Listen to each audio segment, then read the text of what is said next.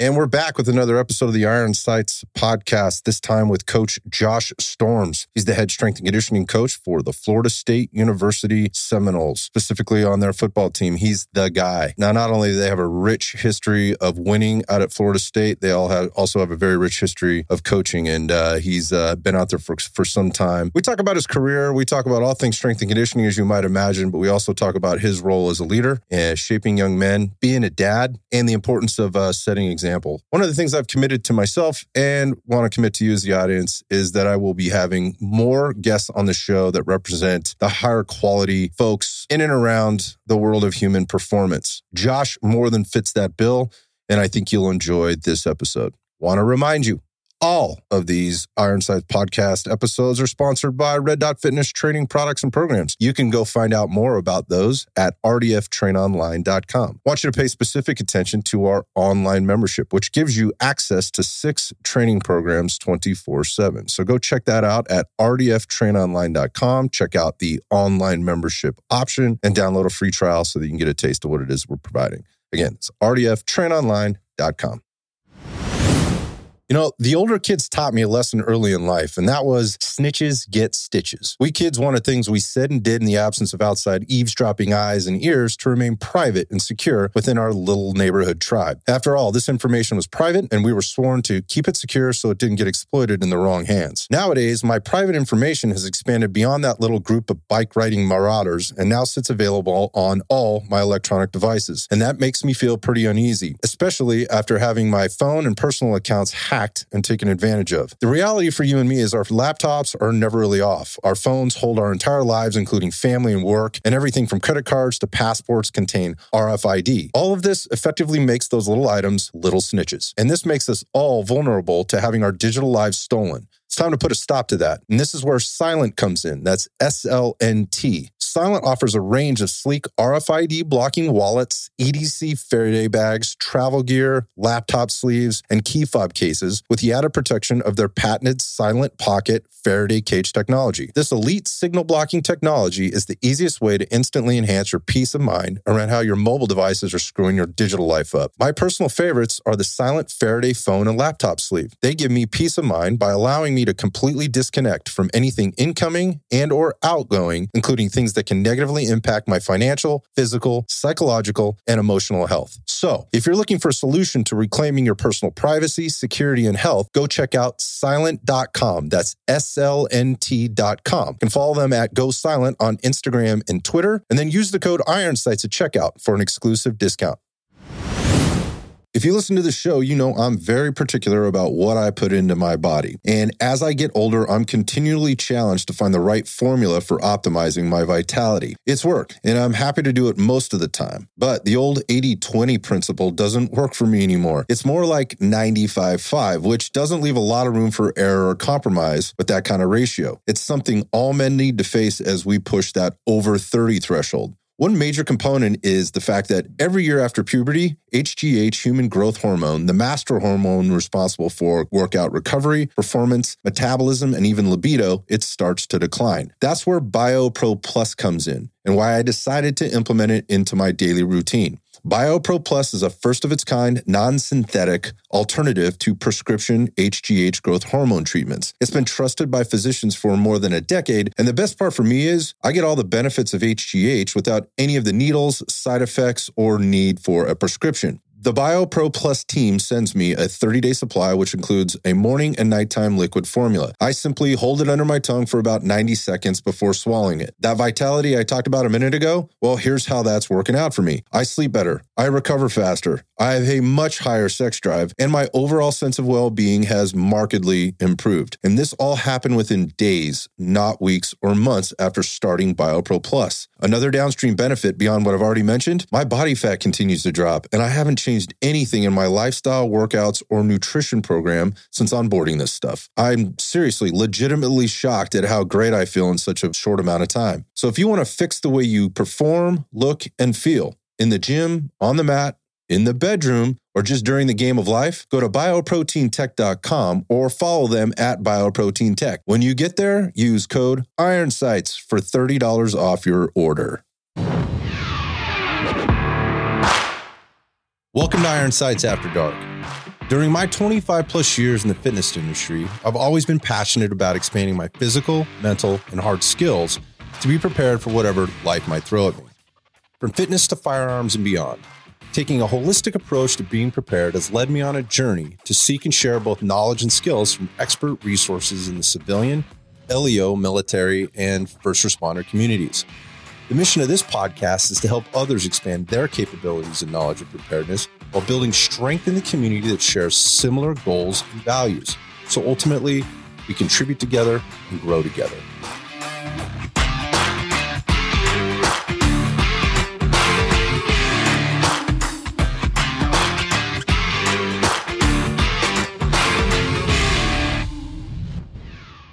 Welcome back to the Iron Sights Podcast. I have the Josh Storms in the house. He is the head strength and conditioning coach out at Florida State University. Josh, welcome to the show, my dude. Appreciate you having me on. Glad to be here. First question, is Storms really your last name? It is really my last name. That is an awesome last name to be plastered across the back of a jersey, especially a dude of your stature with the direction you're coming at stuff from. I had to ask, man. That's awesome. Yeah, it could definitely be way worse. That's for sure. That is true. I've seen a lot of things where it's questionable, like for real. Thanks for taking time out, man. And what is, I know for strengthening and conditioning coaches, particularly for the guys working in football right now, it's a wild time. And when I say that, like people they couldn't possibly understand unless they've lived in that environment, how actually wild that is. And I want to talk about your job and kind of what you do and what's happening right now. And then talk about the business of strength and conditioning, and then also get into some of the nuance of that coaching and kind of how you're doing it, what you're doing to advance athletes and help people, and keep it all together. But let's start with a little background on you, man. Why don't you give us the 411 on who Josh is and what you're about, dude? Okay. Well, as born in Minnesota, grew up in South Dakota, played tight end at the University of South Dakota there in the late 90s. Pretty short, unremarkable, injury-plagued college football career, which that tends to be the case with several strength coaches. I must have been on that path before I even knew it.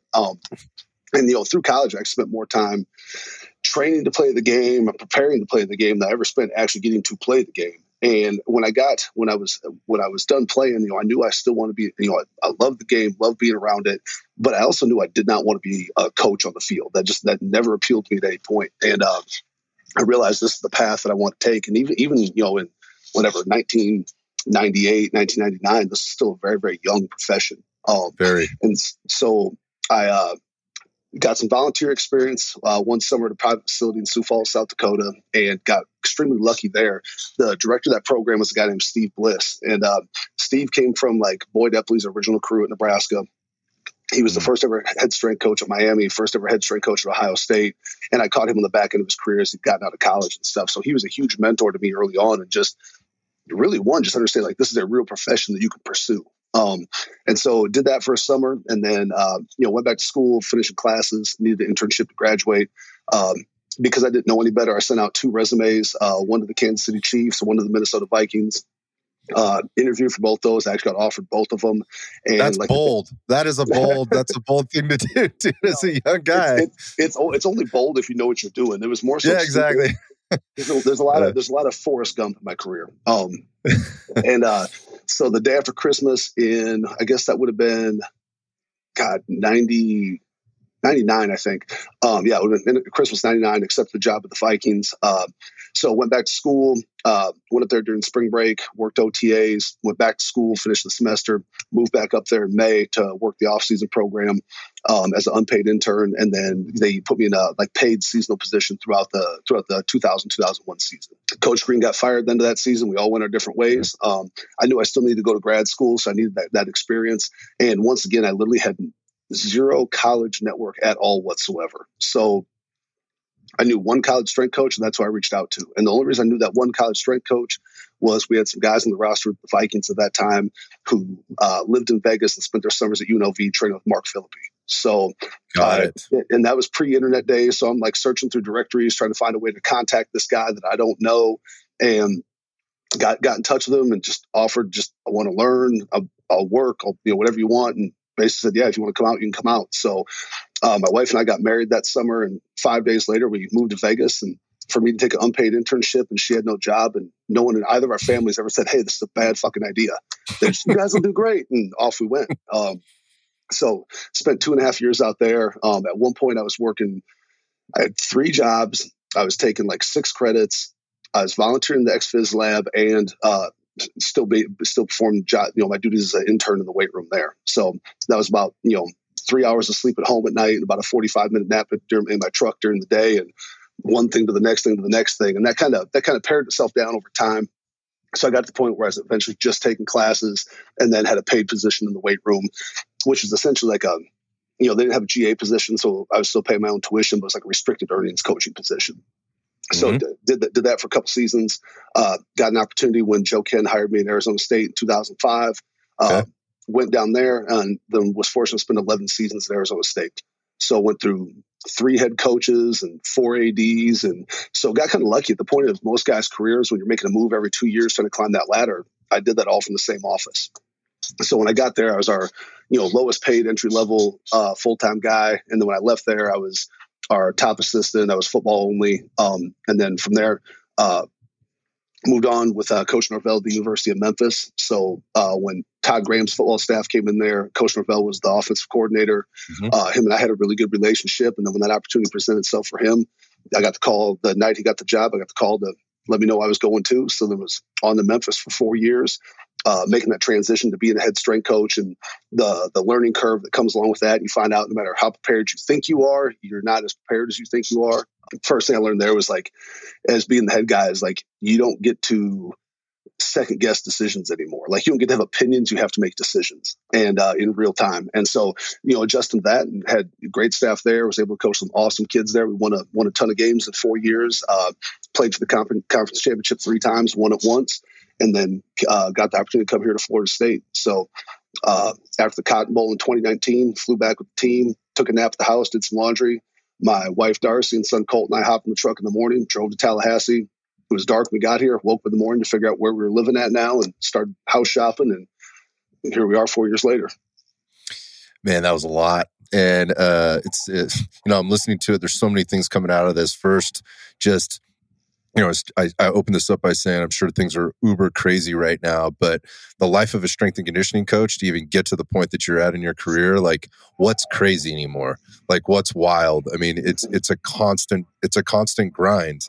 And you just articulated a story that, while it's your own story, and all the strength and conditioning coaches I've ever talked to that have made it to the level that you're at, and as a professional that's earning a living, supporting their family, and loves doing it, has a very, very similar story. And that's just one of, look, you have to be really sure this is what you fucking want, because it's going to be a grind. And while you said, I got super fortunate, at Arizona, I was in the same spot for 11 years. Regardless, there's stuff going on there that you have to, like you said, grind out. And the last thing I would say to that is, as these guys tell their story, there's always that moment where they go, I got so lucky at this point, and at this point with this particular mentor in this particular way. And guys look back and they really honor that. They're just, guys like you are just looking at it and go, look, if this hadn't happened, or if I hadn't met this person, or I hadn't been in this right place at this right time, or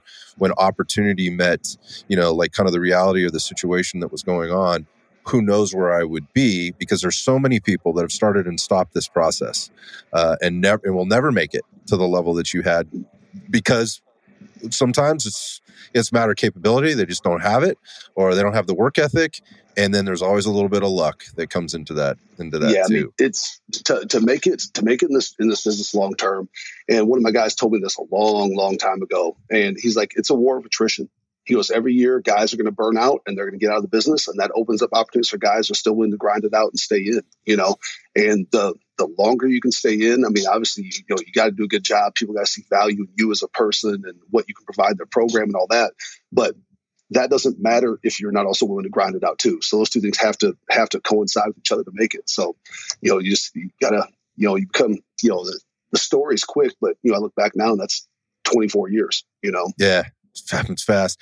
You just nailed it too. This is a performance-based business. You're either performing or you're not. Like, your athletes are either performing or they're not. They're either getting injured or they're not, or the percentage of injuries is either reducing or it's not. And you're able to get a player back into action, or you're not. Those are metrics that are measured on a regular basis, on a daily basis, and obviously a season by season basis. And when coaches leave, often the first guy that goes is going to be that S&C guy too, the strength and conditioning coach. Like, if a head coach gets canned, or has to move on for whatever reason, usually the strength and conditioning coaches, they don't make the cut beyond that. They're gone too. So the fact that you were like at a place like Arizona or wherever for multiple seasons with multiple coaches, for those people that know, that speaks a lot, very highly of the metrics that you were likely achieving during that time, because you can only get so lucky. Right. This is not a business or a place where you can hide behind, a name most of the time. Because again, you're either winning or you're not. Your athlete's either performing or not, which ultimately means you're either. And you gotta believe in yourself too, and not be afraid to, advocate for yourself at times when the time is right. When I was at Arizona State, when Dennis Erickson's staff got fired and they hired Todd Graham as the new head coach. We already knew who his strength coach was, because typically, if you had a head football coach, head strength coach with a good relationship, like that's a package deal more often than not, right? And so we knew he was bringing, he was coming in, and obviously he has a staff too. So you're going to expect that he's going to bring his staff with him, And we had some in between time because we were getting ready for bowl prep. We were playing in the Las Vegas Bowl that year, and so basically the staff that had just been fired is still there operating, get ready to go play this bowl game. And then on the third floor above them is what was there for the new football staff, working on recruiting and getting their feet on the ground and stuff too. And, I knew at one point, this after my boss, the head guy, had been already notified he was going to be let go. None of us have been told anything yet. And I'm like, I'm still here for a month. Right. And so, I didn't particularly care to leave, but at the same time, I was like, you know what, there's two things you can do when your staff gets fired. Some guys will say, well, fuck it, they're going to fire me anyways. They cash it in. They ride out their last few days and basically give the new staff every reason possible. Like, well, of course we're going to let this guy go. Yep. Or you can stay in place and do your fucking job, right? And my thing is I'm loyal to the kids. That's why I'm here, is because the kids. Well, at that point, we set a whole football team there, get ready to go play a bowl game. I'm going to stay there and take care of the kids. And so I actually went up to the third floor, unannounced, to talk to coach, and, told Coach Graham, I said, listen, I introduced myself, who I was, told him what my title and role was. To that point, I'm sure he had no idea. And I just told him, I said, listen, I'm the assistant strength coach. My job is to assist the head strength coach. I know you're bringing in Coach Griswold. I said, I need his number. I need to be able to contact him. I got to be able to know what he knows, what he needs to be ready to roll when he gets here, because he was still at Pitt getting ready for their bowl game as well, kind of a similar situation, just on the other end of it, And I said, I got to make sure that he's set up for success when he gets here. And, I knew doing that, they could have easily used me for every bit of work and information and every other piece along the way and still let me go anyways. Or that says something about you as a man and how you're wired and where your compass is at to that job and those loyalties and whatnot. And I'm like, if I'm going to get fired, I'm going to go out and do it the way I think it should be done. Right. And so that's just the path I took. And that conversation had a huge impact on not just my relationship with Coach Graham, but also my ability to stay there and stay employed at Arizona State for the next, 4 years before I moved on to Memphis.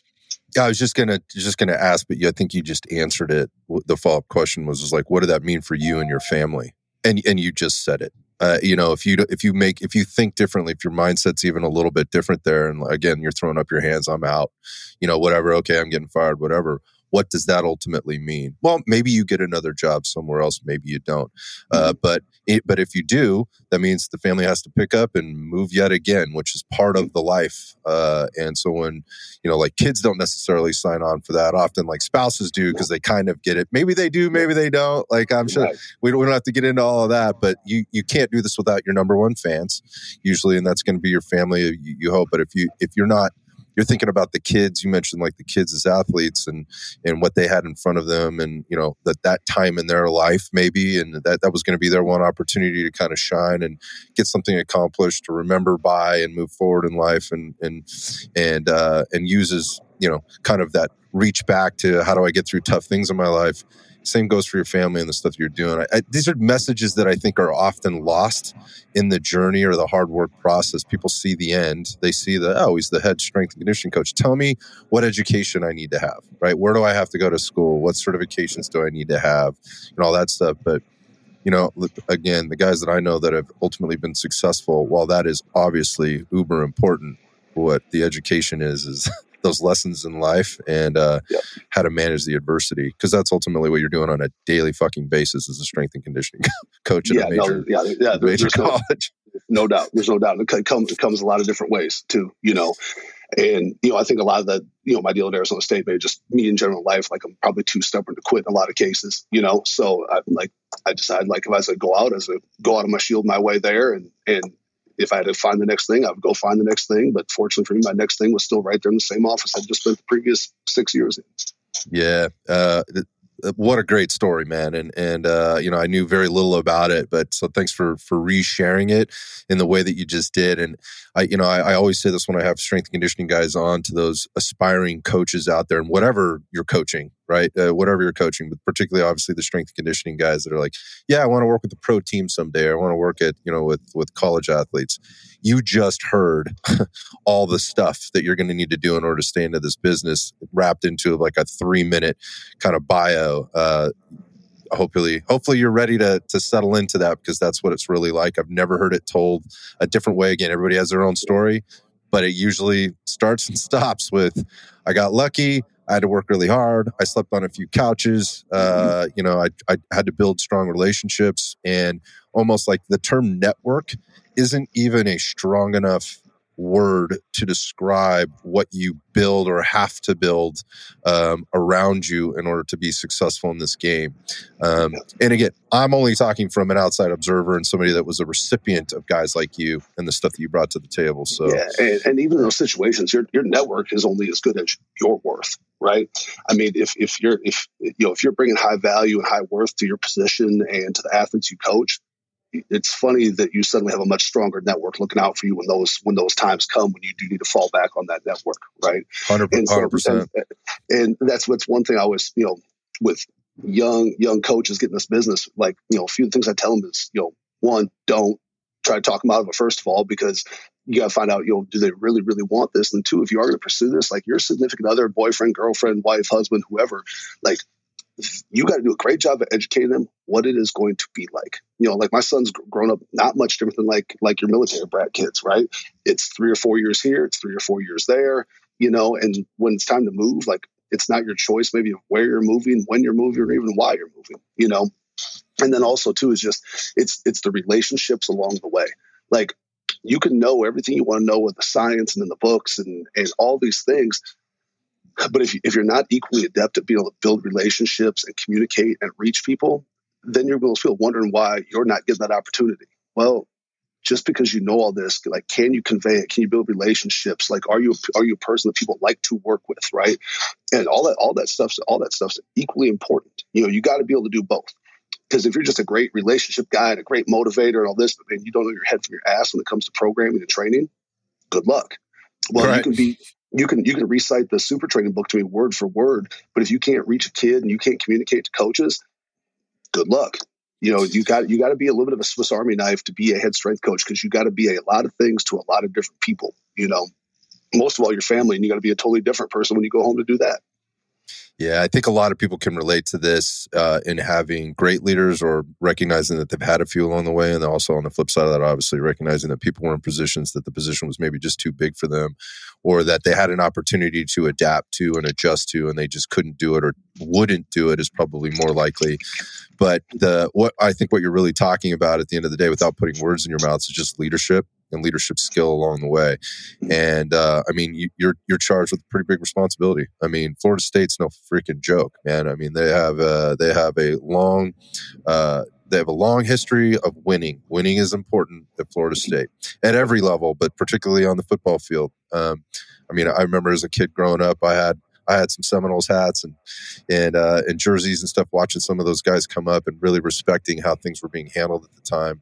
Only knowing what I knew as a young guy, but you could see like there was a purpose behind, the coaching, and obviously the program, and the great programs always did. You just articulated, I think, what makes that happen. And so without, kind of going on about that, I could talk to you about those experiences all day long. And you probably have some really great stories, some really, cool war stories about what happened on and off the field, in the locker room or in the training room or whatever. But, I think just kind of catching people up, like what you just kind of said, like what it takes to get there. Like you're right in it right now, right? I mean, the season has just started. Talk to us about that. What's life like on a daily basis for you at the moment? So a daily basis right now, we're just going into week 3. So really right before I hopped on here, we just got out of an afternoon staff meeting. So kind of the way our program's set up is we practice in the mornings. Part of it, we do that because of academics, but really and truly the main reason we do it is like, I think like all of us when you're 18 to 22 years old, we're all wired to be active and alert and stuff at night, not so much in the mornings, right? And also now, like us this week, you're playing a noon kickoff, pregame meals at 8 a.m. You got to be ready to roll and go out and perform at a high level and play ball early. So that's part of the reason why we practice in the mornings. So which means our day starts early. Like my young guys, my developmental lift group, they'll lift in the mornings before practice. That whether it be 6 a.m. or 7 a.m., depending on which day of the week we're on. From there, we'll transition out of that to a staff meeting. I'll come down at the staff meeting. I'll knock my own training out in the morning before practice. As soon as I'm, get to practice, get through stretch. We'll have some guys work with some return to play and reconditioning stuff. Couple of roles and stuff that we fulfilled during the course of practice. As soon as practice is over, depending on what day of the week it is, I'll have 2 other separate lift groups. Basically, one group is kind of like our 2 deep group, and the other group is more like developmental vets that aren't playing as many snaps.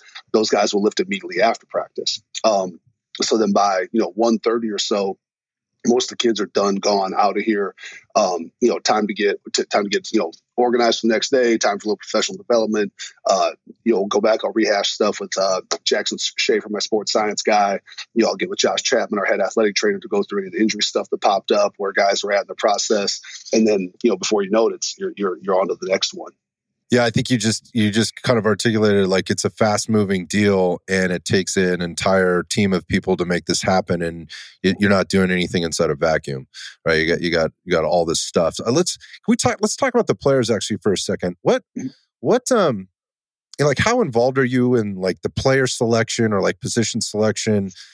For like a game, even for like the team, but even in like from a week to week situational perspective, like the lineup, I guess, or whatever, what does that look like from a strength and conditioning coach's perspective where you're at? I mean, it might be different other places, but yeah, for that here, like, and I don't know too many strength coaches that were like have any impact on how that's going to look or whatnot. Kind of from in the recruiting process, obviously we meet, talk to recruits that come through, get a chance to kind of start building relationships with those guys.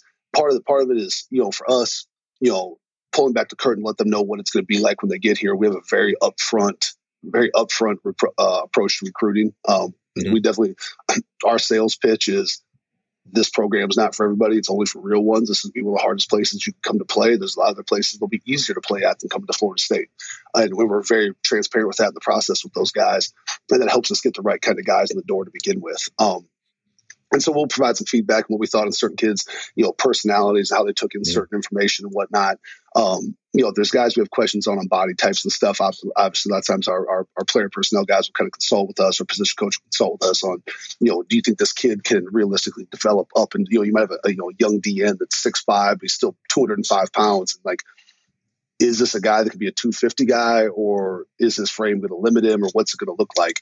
And so we'll provide some insight and educated guesses on that, and then, and really like, that's kind of like our piece of, player selection and recruiting and roster building and whatnot. Then at the end of the day, like, just my job once to bring those kids here is to get them on board and build the machine they need to go play college football, and some guys are great athletes and they're terrible in the weight room. So if I can close that gap, great. Some guys are awesome in the weight room and maybe not as great athletically. So it's my job to help close the gap on that end. And, every kid's gonna be a little bit different coming in.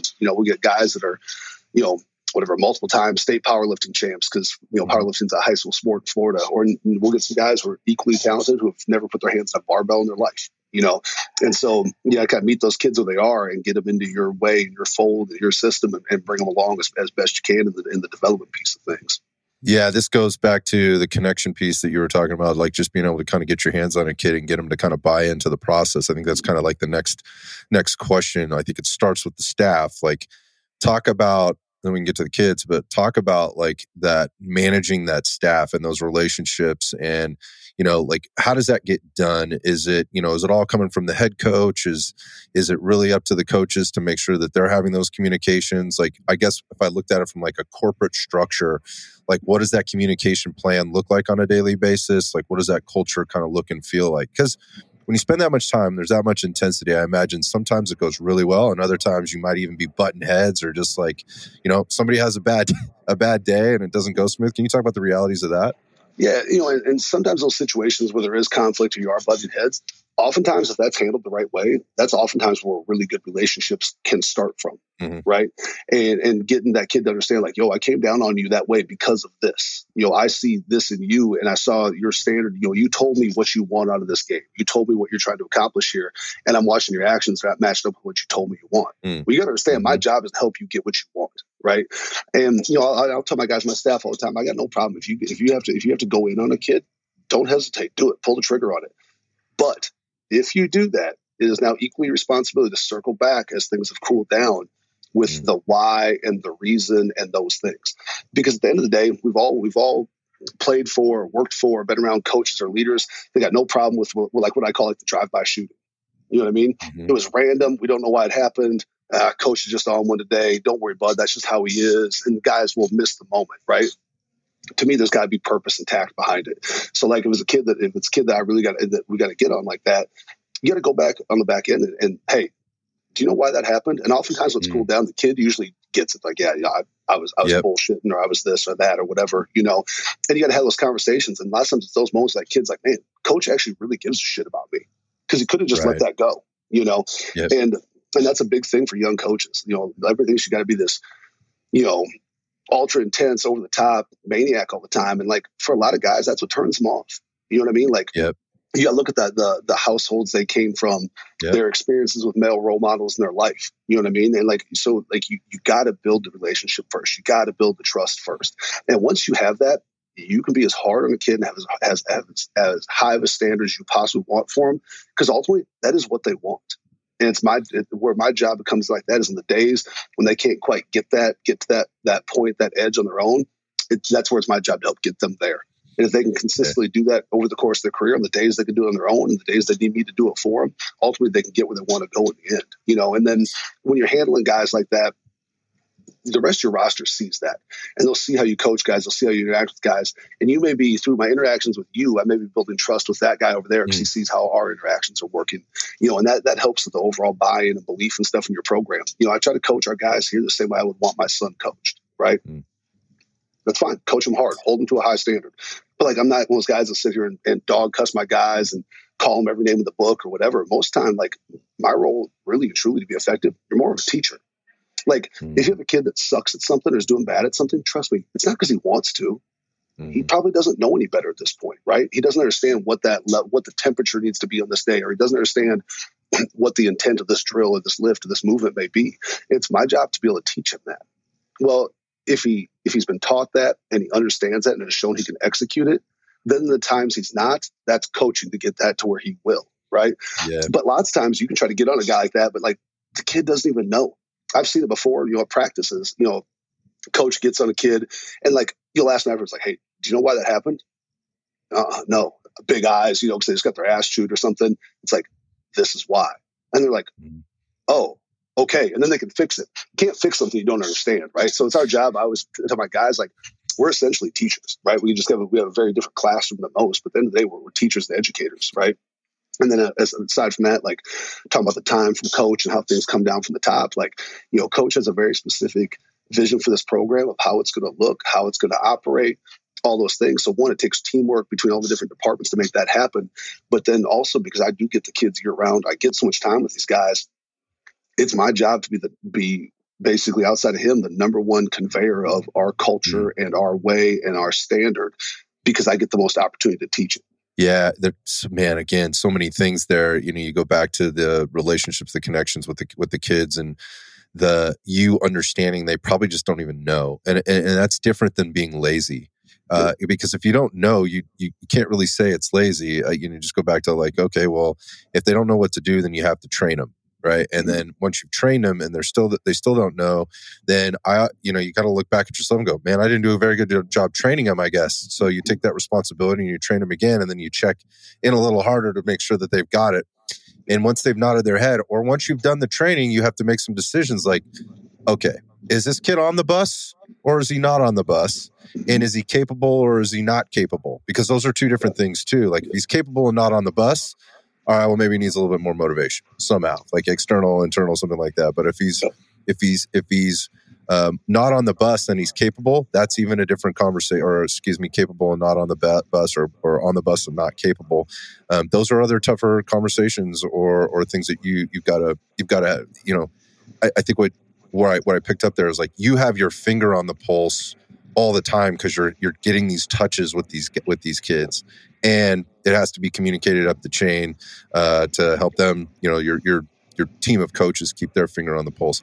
And I think this is just leadership. It's business organization. It's business management. It's team management 101. And I look out there, I talk to a lot of coaches that coach a lot of different things, whether that be in sport, in the gym, on the firearms range, in business, and whatever else. And at the end of the day, I think the number one skill that you ultimately can, beyond all the knowledge that you might have and whatever else, is how to connect with the people that are in front of you in the way that makes the most sense to be the most productive. And some of us, we want to be yelled at. I got to tell you, some of those conversations you just described, like just coach just coming in on me super hard. If I hadn't had that, I don't know where I'd be.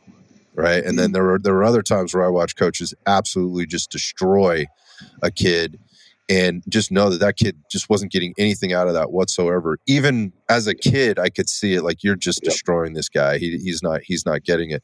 And then what does that do? What have you accomplished, at the end of the day? And that comes down, like, you got to know and understand your kids. Like I have some, some guys, on this team, other team, whatever, like if you try to like challenge them publicly, they're going to wall it off. They're going to try to protect their ego. They're not going to hear it. They're not going to do those things. They're trying to protect themselves in front of their peers, right? But that same guy, oftentimes, if you go pull him aside, have an arm around him, you can probably have an even harder conversation with him and challenge him to a higher degree, and they will be receptive to it. Now, there's some guys that will only respond to that to the public stuff, and that's where you got to know your kids, And typically, I always start with let me have this conversation with you before I have it with we. Right? Because for most guys, they're probably going to fall in the individual category first. Or if that first interaction with the guy is a negative one, you may have a lot harder road ahead of you rebuilding that relationship back up. So I always try to aim before I shoot. Right. And that's probably the biggest thing I've learned as I've gotten older in this career, because I used to be really, really good at shooting before I'd aim. And there's times when I was extremely wrong and felt like a huge piece of shit for things I said and things I did because I didn't know the situation the kid was going through at that time. Whereas if I'd maybe went about it the other way, it could have been much more productive. It could have been a far more prosperous situation to be in, but made the mistake like a lot of young coaches do and pulled the trigger long before I ever looked at the scope. And I think that's a metaphor for a lot of things going on in society today. If we just took a step back for a second and got focused for a minute and really tried to understand and develop what it was we were trying to get across and the reasons why, like, people would be a lot more receptive. We'd have there'd be a lot less division. And I think there'd be a lot more acceptance to, at the very least, like you were mentioning, this having the conversation in whatever way possible. Well, even just the acknowledgement of the fact that we don't all know what the other guy is going through. Everybody's going through stuff, right? And so, like, you got no idea what, especially, like our kids, man, like, from every background you can imagine, good, bad, otherwise, with school, with all the external pressure, with the pressure of being Division I the college athlete, expectations of family or friends or just the general public, social media, all those things. Like, these guys' plates are full, and there is a lot of stress from a lot of different directions coming at these guys. So on any given day, you don't quite know what that guy may have went through just that morning, or, you know what I mean? And so that's why, like, the relationships, those kids can feel open to come to you about stuff, or when you got to come to them on something, knowing how to go about it. Because more often than not, most of these kids, man, they want to do right. They want to do good. They want to be successful. And sometimes, like, they got things in their life that are getting in the way of that.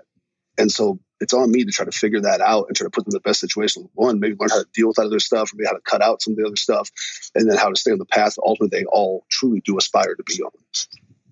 Yeah, I think that's the best coaches understand that. And you're working with young men in their formidable years that, you mentioned it, coming from all different types of backgrounds and whatever. And we see that stuff, manifest into poor behavior, bad decisions, and it winds up in the news. I guess basically what you're describing is all the things that you guys end up having to do to keep them out of those situations, or at least teach them how to make better decisions. And I don't think there's a lot of credit given to, coaches doing what you're doing in that way. You're on top of that, you're also trying to be a performance-based coach, right? And so there's the programming piece, and there's all the things that go into this. And that's where I want to take a little bit of a turn and kind of get into some of the nuts and bolts of coaching, strength and conditioning, and kind of how you handle stuff. So I'm gonna come outright and get in with some deep questions that I think people outside may not be able to relate to right away, but as we go down the path, they can start to apply these same questions to their own training, what they're doing, like from a physical training perspective, what they're doing on the range, what they're maybe doing with their nutrition, with their life for that matter. But so the first one I'm going to ask is just like, how do you link physical capacity with skill, specific to any of the testing, like movement testing that you're doing? How do you guys go about doing this? Like, is there a method? Is it standardized? What do you do? I always go back to when it comes to your kind of like programming and say like what we're doing in the gym or what we're doing in field work. Ultimately, what job am I training that guy to go do? And does the training look like the job he is supposed to go do? And if it doesn't, then why am I doing it? Right? Am I doing it because I can say, oh, we test this and these guys all got better at this? Okay, does it relate to their job? No, not at all. Well, then why are we doing that, right?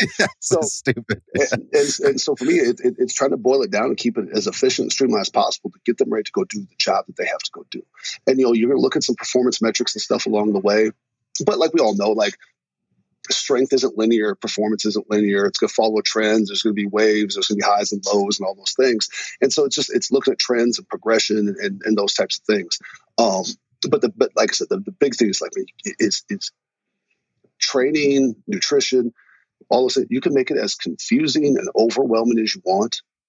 It doesn't mean it has to be that way, right? Mm-hmm. And even how we progress guys through the program and like the movements that we select for them and the program that they're in, just because you can doesn't mean you should or that you need to either. My mom's, 67 years old. Well, can she put chains on a bar and squat it? Probably. Is that what she needs? No. Right. And it's just like, we'll get kids who'll come in out of high school program. Like, oh yeah, we do bands and chains in my high school. I'm like, I could probably put my paycheck on this kid's squat sucks to begin with. Right. And so they want to do all the sexy stuff. Yeah. Yeah. Yeah. And so like, what we do, like a lot of what we do, especially is very, very basic, but like, you got to build that foundation, right? And then that foundation has to lend itself towards what is the goal? What's this kid's job? Am I looking at an O lineman? Am I looking at a DB? What are we looking at here? And what's to be expected of him on the field, right? So then whatever in our drills, in our field work, in our metabolic conditioning, is that meeting the demands that he needs to go do his job and perform at a high level? And, what's interesting for me, because there's so much technology out there now, right? And it's all interesting. It's also not all actionable either, right? So you got to have a pretty good filter as to what technology do you want to employ? What metrics are you really going to look at that you can affect but also have impact on the job they're going to do? And so we got to keep an eye on those things. And then for me, like I was coaching for a hell of a long time before GPS was even a word used for, performance, right? And so, I have a lot of things like anecdotally over the years, well, we did this and it worked. Okay, well, now if we're still doing some of the same things, do the numbers and do the data actually reflect Does it really? that this works, right? Mm-hmm. And as we get a lot of older coaches my age that get, somewhat intimidated by the technology, because I think a lot of guys are worried that it's going to say you're wrong, right? And in most cases, what it tells you, if you've been doing a good job, like, hey, you're pretty close. You know what I mean? A couple tweaks in volume here, or a couple tweaks in, your speeds there. And like now you're meeting practice demands. Now you're meeting position demands. And so that's helped us a ton the last few years. as we went deeper down that road of really, evaluating, what we're doing via the technology. And my guy says all the time, like, we're never going to be a data directed program, but we'll be a data informed program, And because at the end of the day, you might look at workloads and this and that, like, should we cut back? Should we push harder? Well, the numbers say this. Okay, well, the numbers only a piece of the pie, right? You still then they have to trust your coach's eye and what you know a team needs to be prepared to go play and go perform at a high level. So you want the information from the data, but ultimately you still have to make a real time decision on what that's going to look like as far as the practice plan or training plan or any of those things. Yeah, this is the human part of human performance. Right. Again, you can have all the data in the world. Now, what do you do with it? Because everybody's an individual, and it's very dependent on what's the outcome that we're looking for here. But more importantly, who are we dealing with? Like, what are the individual, things about this person that will, dictate how we apply whatever the training modality, whatever the data, whatever the performance metric is. So I have a couple questions, and I want to come back to the tech. But so you mentioned again, position players, what is it that we're doing? Why are we doing it? What's the outcome we're looking for here? And does it work or not? Right. Again, coming back to the data in a sec, can you talk about the nuance between how that looks or the things that you're looking at, what that application might look like between, say, like a newer, younger athlete coming in to the veteran athlete? And you mentioned a little something earlier about how you manage the training day and certain guys that may not be taking more snaps, that may be doing less weight training, right? Or conditioning in the weight room versus the guys that are taking less snaps, might be spending more time there as kind of a leading. Can you talk a little bit about how you manage the different groups? Yeah, we always look at, when guys are coming in, like, it's regardless of what kind of high school program they came out of, we're going to kind of start in one basic spot and teach them like our way and the foundational way, right? And, you may have squat in high school. Maybe the cues that we use in squat are slightly different, or maybe our standard of depth is different, or, the way we catch clean or whatever that may be. So we get guys on the board to do it our way, right? And so, like, with the strength of progression, kind of go back to, some of the Chris Carlisle said a long time ago, but like, you have like the three hows of strength and development, right? First it's how do you do the movement in the first place, right? Well, once you've checked that box and that proficiency is there, then it's, well, how strong can we get at that movement? Okay. Mm-hmm. And then as you creep to the end of that, when you're getting closer to your capabilities, then it becomes how fast. How explosively can we move that? How explosively can we move that same weight? And to get that transfer over the field, because you might get it. We had a old lineman this last winter that squat 675. Okay, now listen, could I program it out to get him to squat 700 next year? Probably. Obviously there's more risk involved with that strong because a strain becomes a snap, right? But would that extra 25 pounds really make him a better football player? Highly unlikely, right? He's already strong to play this game at any level. But if I can help that guy be able to move better, if I can help that guy to be more explosive, well, will that make him a better player? There's a lot better chance of that helping him than another 25 pounds on his squat. Now, on the other end of that, I get a young freshman lineman in here who could barely squat his body weight, and it's not very good technique. Well, that guy definitely has to get stronger. He definitely has to get more technically proficient. He needs to spend more time in the how and the how strong before he ever worries about the how fast. And we'll still try to sprinkle still some of those components in there. So like with those young guys, I'm looking at how and how strong. There'll still be a little bit of how fast here and there as they start to learn force development and those types of things. But, it might be, I'm just throwing arbitrary numbers out, but that might be 5% of what he's doing. Whereas like that guy that's at the peak end of it, who like the how is long and done, and he's got that, and he's first maxed out the how strong. Am I still going to push that guy for strength? Of course I am, right? But maybe not to the same degree. He's going to be much more focused on the speed and the velocity of the movement as opposed to just how much weight can I possibly get on the bar. Limit strength matters. This is always going to be a game meant for big, strong, physical men. But when you get to a certain point, you are now a big enough, strong enough, physical enough man to go play this game. Okay, what else can I provide for you at this point? Yeah, this comes back to, that was awesome, because I just recently having this conversation with a couple other human performance guys that have crossed over from the world of athletics. Actually, one guy came out of Memphis, as a matter of fact, and has now moved into applying strength conditioning and human performance as relates to the shooting game. And we were talking about this very thing and kind of like, what are the, say, if we looked at the domains of fitness, if you want to call them that, strength, power, balance, agility, speed, all that kind of stuff, we start to line it up. Like, what is important? Like, and then what do you think is the most important thing for you as a football player who plays defensive back, whatever, or you as the SWAT officer, or whatever it is your profession or your game is that you're playing? What is it that you think is important, the most important? What are those things? And then what actually are you training?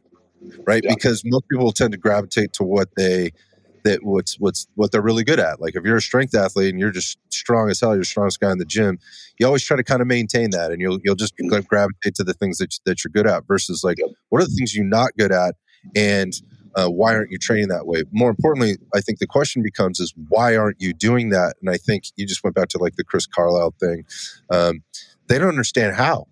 They don't know what they're supposed to be doing, and they're seeing like an end product, or they're seeing a professional athlete or a veteran athlete doing something that seems very sexy.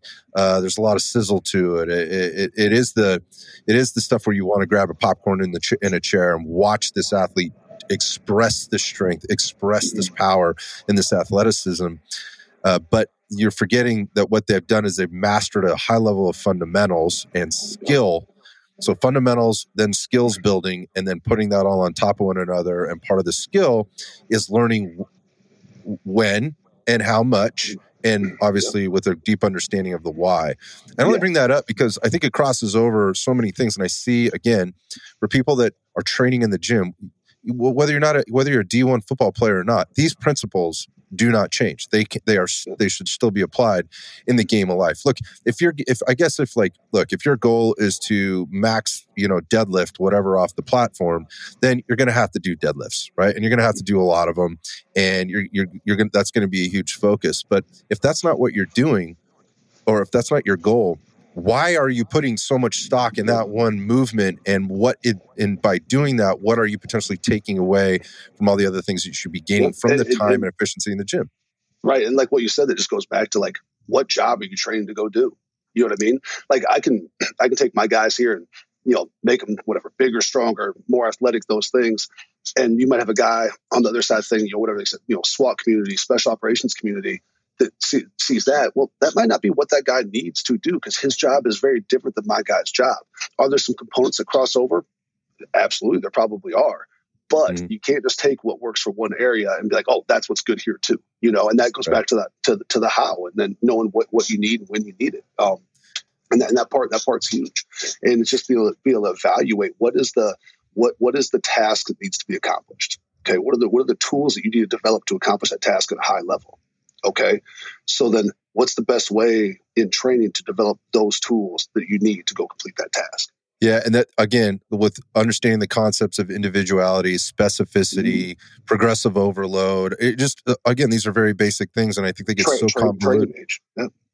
Yeah. Training age of that is huge too. That's a giant indicator of what it is too. Yeah, you got guys that are, my age, nearing 50, that are trying to do what they were doing when they were 25, wondering why they're hurting all the time, or they're not getting the result that they're looking for. There's a lot of reasons why, and if you're just reaching back to what worked for you before, because it worked for me then, you mentioned this before, like why did it work for you then? And are you sure that it actually worked, or were you just in a much different situation, metabolically, physiologically, all those things, in order to make anything that you did at that time probably somewhat beneficial as it related to your fitness, and maybe you got a little lucky and got some cool results. Because the meathead work approach is, it works until it doesn't, and we talk about that stuff on the show all the time. Let's circle back to the is it working, and why is it working with regard to the tech? And you kind of brought that up before, and all the gadgets that exist out there, and so forth. Like, what, if any, technology are you using? Again, you're probably exposed. I'm sure Florida State gets hit up all the time. Like, hey, check out our new gadget, use it for free, give us your feedback in terms of their product development and obviously the marketing of that product. But Yep. What are the basic things that you use in your job on a daily basis from a tech perspective that are valuable? Yep. So, my one thing with tech is like, I mean, this is an old school view of it, but I don't ever want to be so reliant on technology that if I show up to work tomorrow and the power's out in the building, that I can no longer run my program. You know what I'm saying? And so that being said, what we do use technology wise, as far as like tracking like bar speed and velocity, I still use the Tendo unit. I know there's a ton of other options out there to do it that are more technically advanced than that. I still like the Tendo unit. It's simple, but then like we'll track that. Like will we do some true like VBT training? We will. A lot of times I look at during the season though, I look at like more like global trends. So like it might be our top single and squat on a Sunday, right? And I'll kind of see what that moves at that percentage across the board for the team. And if I'm looking at all those numbers, I'm like, man, they're moving that weight good. Well, that makes me feel comfortable in the progression that I wrote and what next week's going to look like. Mm-hmm. If I catch a week, I'm like, whoa, we were slow today. This should not be this slow. Well, now I got to look like, okay, why did that happen? What do I need to do to intervene to be able to right the ship, right? But if I don't have that information, you just take next week's jump and you keep going. You keep digging those guys in a deeper hole throughout the season, squats, right? Cleans, deadlift, yeah. And so I might have to look at that and be like, hey, we gotta maybe take a look at our volume or take a look at our loading. But more often than not, you look at it like, yep, those guys are moving good. That's a speed, or maybe even exceeds my expectations of how fast they're going to move that this week. We're in a great spot going into the next week to follow our progression. So even though I program it out well in advance, well ahead of time, I always know there's the opportunity to change as you go. One of the biggest things Mark Phillippi taught me at UNLV when it comes to programming is like, he goes, don't ever get too caught up in thinking this is just a science. It is just as much an art as it is a science. Do you have to know the science? Yes. But you also better be a little bit of an artist with it too if you really want to have that program be effective. The other thing we use the Nord board quite a bit. Okay. So it's like Nordic hamstring test, telling me force left or right on the hamstring. And that's another good one for me because once again, like that, it's a simple test. It's a movement we do with the program anyways, at a very frequent basis. And, I can take a look, like our guys' numbers trending up or they're trending down. Well, if they're trending down, is it fatigue? Is it overtraining? Is it injury? What is it? Or, I can look at the balance in left and right. This guy's always pretty symmetrical. Also, now there's a 5% difference. That's still okay. But what if that 5 becomes 10, becomes 15, becomes 20? Well, there's something going on. And that same kid, I may be like, hey, how do you feel? I feel good. I feel great. You look at his speeds of practice. He's still running fast. But like, that's a huge red flag. There's something going on. Now, it might be as simple as the guy's hips are out of alignment and needs to get reset, right? Or you may have something else going on. So like if we can try to like intervene in that training with some more single leg stuff, check it out, try to dig a little bit deeper, then maybe we can, you can never prevent injury, right? Yeah. But there's times where there might be a red flag that maybe we can intervene before something small becomes something bigger, right? So we use that quite a bit. And then at practice, obviously we use Catapult GPS with all of our guys. Well, not all of our guys at practice, with about 70% of our roster at practice, we use Catapult GPS. Okay. And so then, we look at like our standard practice metrics and how we want to break that down.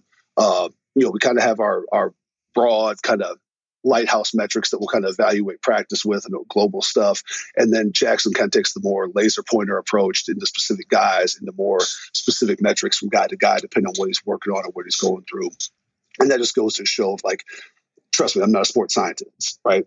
Like, the biggest thing when I hired him, I told him, like, I understand training, right? What I need you to do is if you can identify problems or issues or questions or scenarios within that the data is showing you, bring me those and then let me figure out how to solve those problems. And like, that's where I enjoy the technology, right? And so those are our main pieces. We got a lot of other smaller stuff that we'll do, but those are our main, like, bread and butter, heavy hitter stuff that we lean on.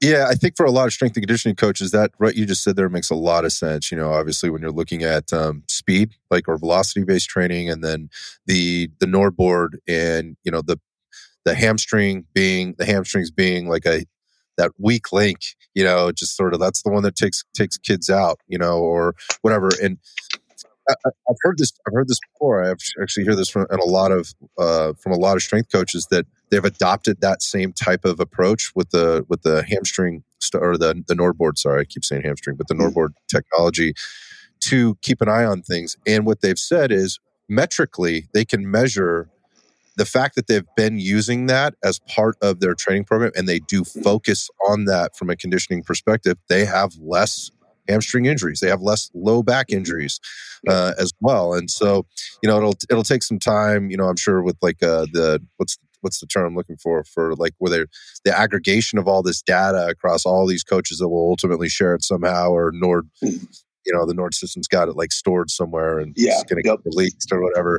But I'm sure it will all come out and then it will make much more sense to everybody. But can you just for a second, like the GPS stuff, just for those people that are a little unfamiliar with it, can you kind of give an overview on how you use that and what that actually means? Because I think a lot of basically civilians use this, right? Or people that aren't competing in sports, they're using GPS technology at some level. They just don't understand necessarily the value in it or how it really works outside of, I ran this far today or I did this many steps or whatever. Yeah. Yep. And so for us with the Catapult GPS, for the shoulder pads, it's just a small unit that goes in between the shoulder pads, or for not in pads, it kind of has like a sports bra looking tank top that it goes into kind of right over the seventh cervical vertebrae. And it's going to track thousands of points of data. And you can get into the weeds super, super deep on it. So where that comes into, what are you really going to look at? What's actionable? What tells the most about your deal? And like it might be from sport to sport, you may look at totally different metrics, right? Mm-hmm. And so we have what we look at. We'll take a look at like our, obviously, max velocity is always the cool one. Like how fast did that guy run on that play? Like that's like the cool stuff to look at. That's stuff the kids like to look at. But even in football, that's just a function of opportunity, right? I mean, if I'm a wide receiver, I may not have to hit 22.5 miles an hour to catch this pass and score this touchdown. You know what I mean? That is a great point. Yeah, that is a great point, because I think when people look at metrics and data like that and they're trying to compare and they're going all the time, everything is about like, well, what did the clock say? What did the timer say? What did what's that measurement say? But there's all these other variables that come into play. So what does that really mean? I think that's a really important point to make, man. Yeah, and it does. It's all relative based on the situation, and then like I said, that part's cool to look at. We look at player load is kind of like Catapult's like arbitrary metric of like basically a unit of measurement of work, and so we use that to a certain degree because it's an easy number to throw out, like what was high, what was low. But even in the nature a guy moves, I could have two guys do the exact same. Say this is a practice, say it's training, right? I could have the same two different guys do the same workout and have drastically different player load numbers, because one guy's maybe a better, more efficient mover than the other guy, or one guy's maybe more of an abrupt accelerator or decelerator. So numbers get a little bit different to that too. But it does give you a decent global overview of how much work was done in this session today, right? And then we'll look at our explosive movements, our changes of direction, to kind of see how efficiently the guys are moving, how intense was the practice and whatnot. And so we keep it boiled down pretty narrow, because as much as it tracks, you can't chase everything. Right. Mm-hmm. You got to keep it to what can you manage? What do you understand? And then what can you actively affect? So I wonder what your thoughts are on like the person that loves gadgetry, like that loves technology and is just, training themselves. They're not a NC2A athlete. They're not a professional athlete or whatever, but maybe they are professional, and being somewhat of an athlete is important, right? For maintaining their performance and health in their career.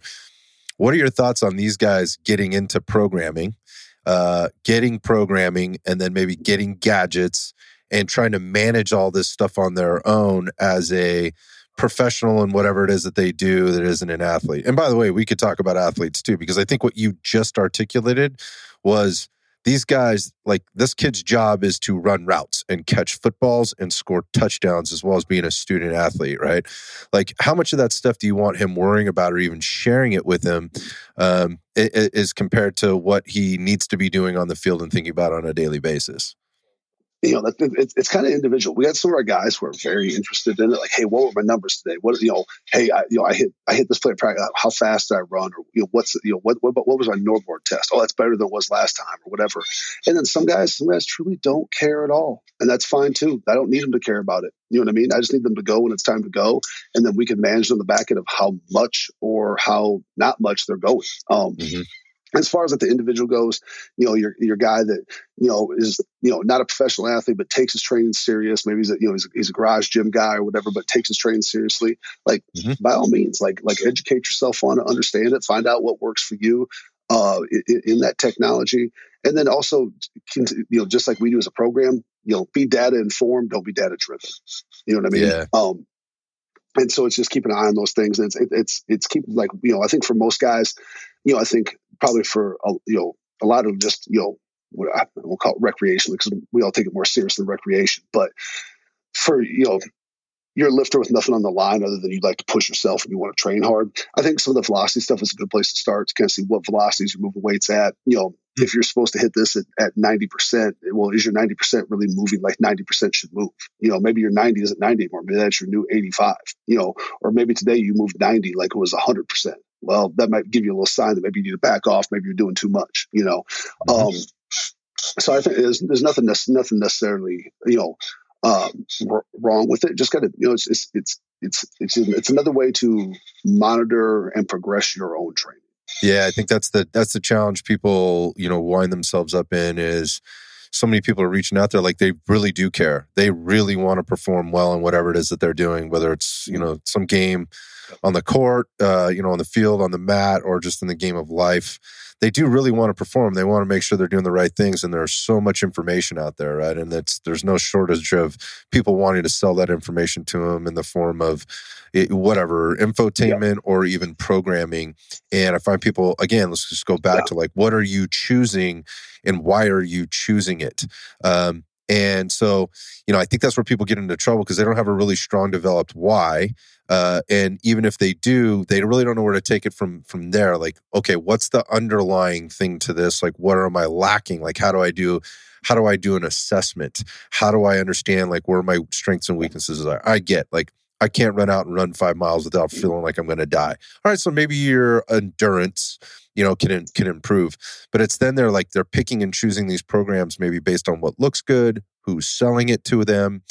That's a tough thing for me to look at as a coach, because I think people get themselves, into some not so great situations. And if you're going to make the investment and you're going to spend the time and put the effort and the energy, and you really do care that much, I find that's a tough one for me to swallow. I'm like, oh man, like, I don't know if that's the right program for you. I'm glad you're doing something, right? And you may be in quote unquote great shape, but that's a little tough. I'm not really sure that's appropriate for you. Do you have advice for people in terms of like where to start or how to think about that a little bit differently? Yeah, I think one, you can never go wrong with the basics. There's a reason the basics are the basics, because they have worked forever and they will continue to work forever. I think when you're looking at coaching and programming, like, who is it coming from? Who is your source? Who are they working with? You know what I mean? Mm-hmm. And if the population they're working with and they're showing success to that population, and that population is what you associate with and what you're trying to be, that's where you want to go. It's just like whatever. If you had someone who, I want to be the best pickleball player in my neighborhood, I'm probably not the guy to come from to give you programming for that, right? Find someone who's doing that. Because like I said, it goes back. What job are you trying to go do? Okay, well then do what looks like the job, what will get you ready for the job. And you got to have a good filter with that, and I think too, it's easy to get caught up, especially with social media and stuff. Like, you can look at guys, whatever, NFL player, just because, my world's always be centered to football. Guys standing on Bosu balls and catching Hecko sticks with blindfold on and all this wild stuff. But it's like, and people are like, oh, that's how that guy got ready to go be who he is. No, that's just what was chosen to be posted. That guy's mastered the basics for years and years and years. Mm-hmm. And what they posted might be the 5 minutes of stuff he did that's just interesting and keeps him engaged, because that guy's been squatting and cleaning and sprinting for his entire competitive life. And like, that's not what's interesting to post, right? So you're going to post maybe some of the fluff stuff, some of the interesting stuff, some of the out there things. And I think a lot of people will see that and they just think, oh, that's the foundation. That's the how. That's what got him there.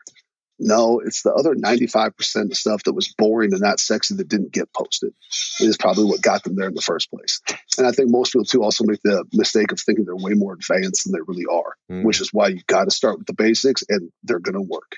And when you get to the point where the basics no longer work, which shit, I'm 45, I'm still not there either, that's when you can start to branch out into some of the other stuff that keeps you engaged. But I think I think the source is the most important thing. Is that coach working with people like you that are achieving at a high level the things you would like to achieve at a high level at. Okay, well, if those populations match up, then that might be the coach for you. If they're doing something completely different, you just like what they post, you like their motivation, their personality, but you're talking about two different worlds, that's probably not going to be the best fit for you. Yeah, I see it. Like, I think you sort of articulated that at the beginning, like you prepared way more to play on the field than you actually took snaps or took plays on the field. And so I think a lot of people, and the reason I say that and bring that up is because this is what you spent the majority of your time doing. And then obviously you've had a long career, over 20 years doing this. And you are working with the elite of the elite at the level that you're working with them at. And I think there's a big difference between what you just said and what people see as like the pro athlete who's selling them programming, right? Like not the guy who spent the years training the pro athlete to be the pro athlete, right? That he was by helping him express his talents and his skills and his genetic potential and all those other things. But they're buying it from the guy that looks good, that maybe plays the game currently or played the game very recent, in a very recent time. That's a challenge, I think, across the consumer side of things when it comes to purchasing training programs. And look, that's not to say those people didn't have tremendous success or what, that there's some good in what it is that they're producing. But I think when you talk to coaches and you really start to get down to the nitty gritty on things, all the good ones, all the ones that have 20 years in the business and successful careers at that, are saying the same things that you're saying right now. And I know that can be really tough for people, again, in the age of instant, gratification and social media and whatever else. But this is the message that I hope to get more of out there. And so the follow-up question to this is for the parents, particularly with the kids. And you're a guy that sees where a lot of parents dream alongside their kids as they're dreaming of getting to, right? Which is, look, if you go to Florida State, there's a good chance you could have a shot at the NFL. However, the percentage is still very, very small. But my point of this is like they're looking at that as like that is the next achievable goal. And they're purchasing or buying into something that they think gives them an edge up or a leg up to getting there. What advice do you have for the parents out there of young athletes in terms of their training programs and what they do to help their kids advance, along the way? Yeah, I think with the kids stuff and the youth training, it goes back to like it better look like basic fundamental athletic movements, right?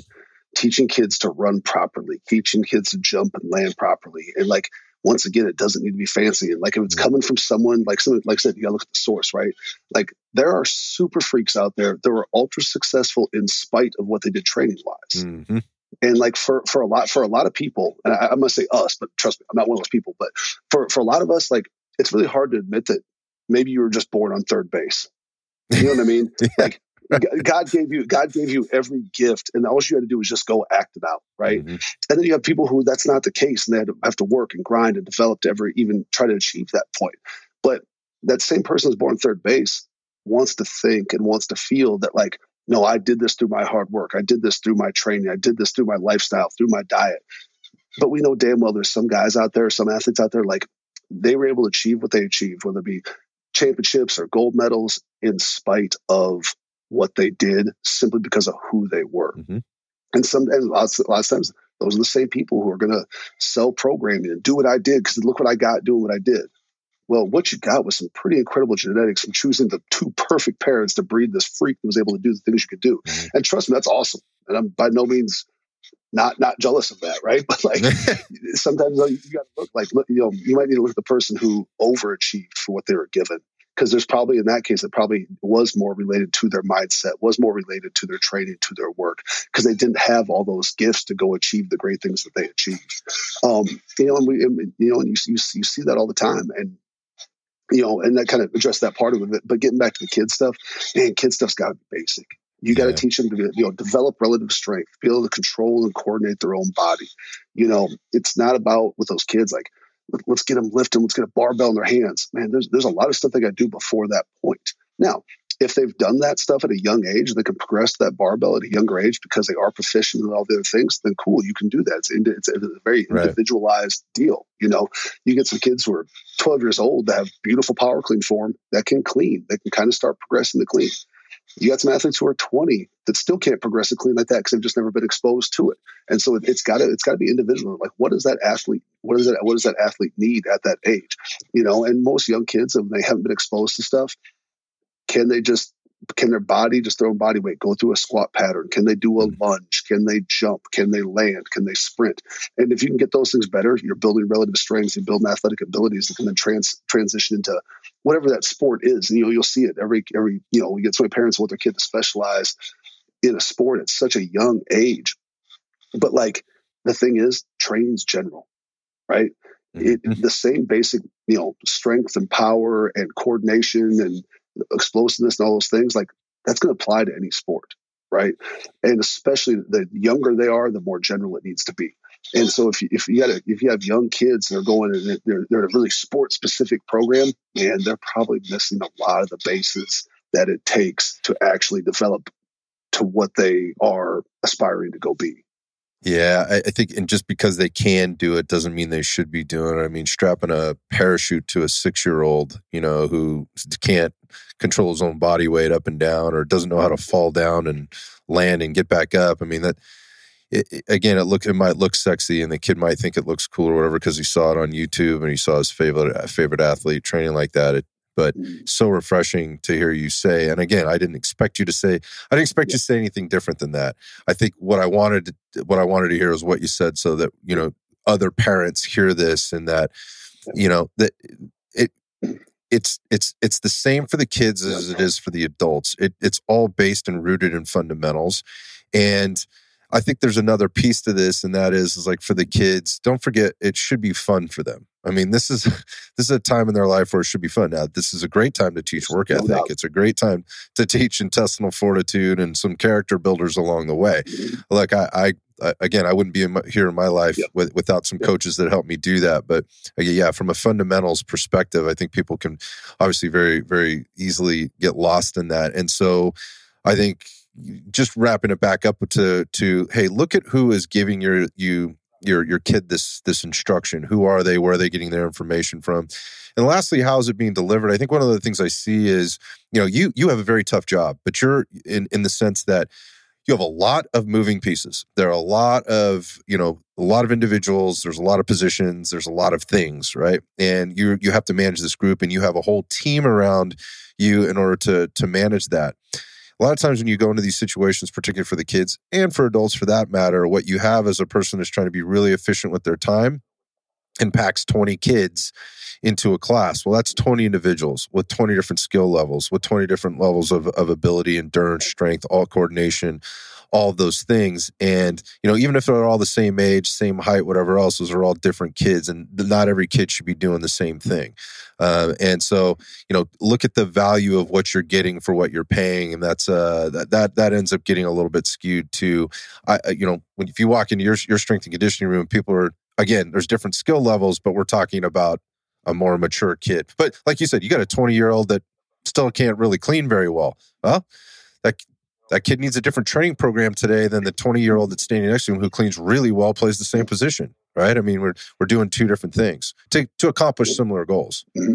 Yeah, and I think one of the biggest mistakes people make, like two things, one for here and one for the kids. For all those parents that want their kids to whatever, I want my kid to play Major League Baseball someday, and it's like, let them fall in love with it first. You know what I mean? Like, I look at like training. Like, do I want that to be a huge part of my son's life? Trust me, of course I do. I'm not going to make him fall in love with it if I force it down his throat. So like, when I usually try to save at least one session a week to be able to train at home in the garage. And when my son was younger, when dad's in the garage training, he wanted to go nowhere near it. It's loud. There's a lot of stuff going on. I'm staying away. And, then it kind of became like, he'd poke his head out there and kind of just see what's going on. And then it kind of became like, well, I'll come hang out while dad trains. And then it became like, hey, what can I do today? Okay, well, let's do this and we'll do that. Just some real basic stuff. And the next time, if he doesn't want to do it, that's fine. But like, as long as he keeps coming back and like, I let him kind of choose his level of involvement. Because I think if you can plant the seed like that, you have a better chance of falling in love with it, making it part of your life, whether that be a sport, or whether that be training, whether that be whatever it may be, right? And then also, I think, like, on our end of stuff, even though we're at Florida State, we're training Division I athletes and guys that have NFL hopes and dreams. Like, you can't ever make the mistake of thinking that these guys are all like these physical freaks that are capable of this wild stuff, right?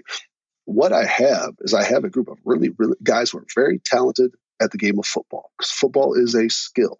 Physical traits can enhance how well you can execute that skill, but it's still a skill. Right. And that's what we'll go back to. Like, all of some of my guys who are some of our best players, or potentially the guys who will become some of our best players, who might be some of the worst lifters we have, who are not strong yet, who are not familiar with it yet. And like I said, that's where my job comes in to be able to build those quality and close those gaps, because ultimately that'll make that guy better. But I think one of the biggest from the outside misconceptions people have is like, oh, I bet every guy benches 405. I bet. I'm like, no, it's not. It's not like that. You know what I mean? We have guys who are very, very novice lifters. And I think that's why, like, if someone came in, they watched when we're doing a lot of our programming, they'd be shocked at how basic it is. At the same time, though, I know for those guys, that's what those guys need. Right. Now, do we have guys on the other end of it? Yeah, of course we do. We have some guys who are absolute super freaks, right? And you got to do some different things with those guys to be able to allow them to develop and express those qualities. But more often than not, I think most of your guys, especially in college athletics, they're really, really good and really talented at their sport. That doesn't mean they're equally as adept at training. And so that's what makes our job fun, because you get this kid with all this talent. Hey, how much more body armor can we put on this guy? Can we get him more powerful? Can we get him stronger? Make those qualities he's already has even better.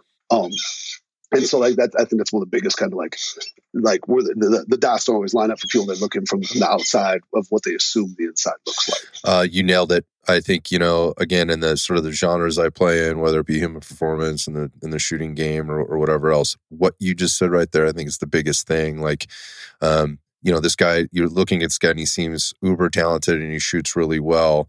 But his physical ability just isn't very good, at the end of the day. What if we applied some human performance, principles and application to help him be a little bit better mover as a human? What would that do for a shooting ability? And vice versa. Can you take a really good mover, right, a really great athlete, and turn them into a great shooter? And where can we apply certain things there in order to make them better at both and bridge that gap? And really, that's the art, but also the science, and collecting a little data at times, examining things, assessing things from a movement perspective, not just a numbers perspective. And within there, you can dig down into all the little niches, but at the end of the day, like, can you push? Can you pull? Can you squat? Can you lunge? Can you move laterally? Can you rotate? Can you decelerate? Can you accelerate? All of those things are fundamental to becoming, a better athlete at whatever level. And I love what you said there, is that when most people would walk into the training room, they would probably go, "Oh, that looks really like basic. This is a very basic program." Yeah, it probably is, but the level of thought that goes into that programming isn't basic, right? It's well honed over years and years and years, and that's what I respect about what you're doing out there. And I mean, it shows. I mean, you guys got a fantastic team year after year after year. What's next for you, man? Like, I mean, what do you do? Do you ride this train until you die, until you completely, like, your voice is completely full of that strength and conditioning coach gravel, and that hair is completely gray, and that beard grows down to your belly button or whatever else, and you ride off into the sunset, or what happens, man? Yeah, I don't know, man. It's a lot of time invested in it, and this is still my passion. I'm still super fired up about it, getting out of bed in the morning, and still have so much to pour into these kids. And, like, I don't really have a timeline on it. You know what I mean? I'm going to try to be as successful as I can, as long as I can. And when I get to the point where I don't think I can be that successful, then it's probably time to figure out what that next chapter is going to be. But for right now, like, my next thing I'm going to do is get on a plane and go to Boston tomorrow and try to win a football game. Yeah, man. Well, look, I mean, that sounds like the voice and the reason of a true competitor. And I appreciate you. And I'm sure the guys out there at Florida State, maybe they don't appreciate you all the time, because I can't imagine, because I have seen some stuff and I have heard some stuff, about what goes on in that training room out there.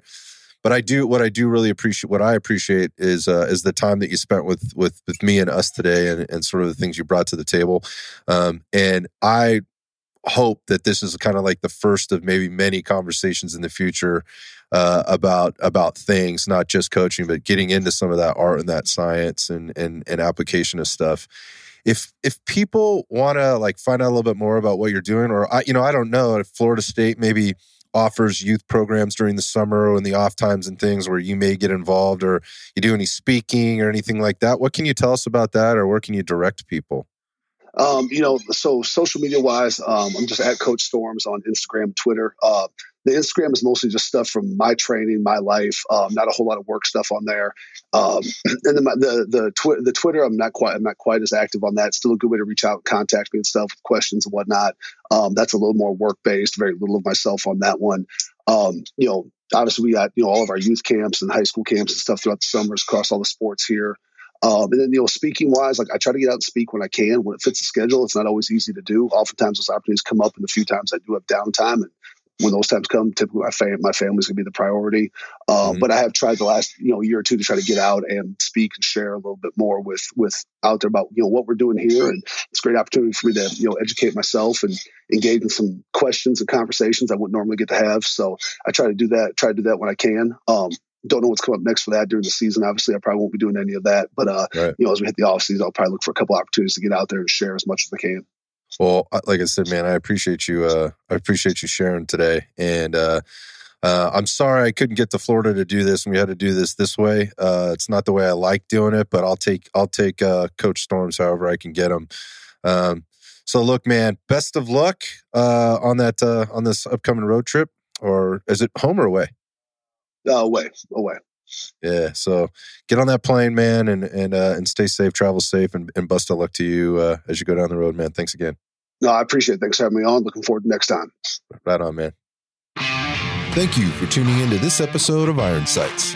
If you enjoyed our conversation, you can support our mission by hitting the subscribe button, leaving a review, and sharing the podcast with a friend. I'll see you on the next episode.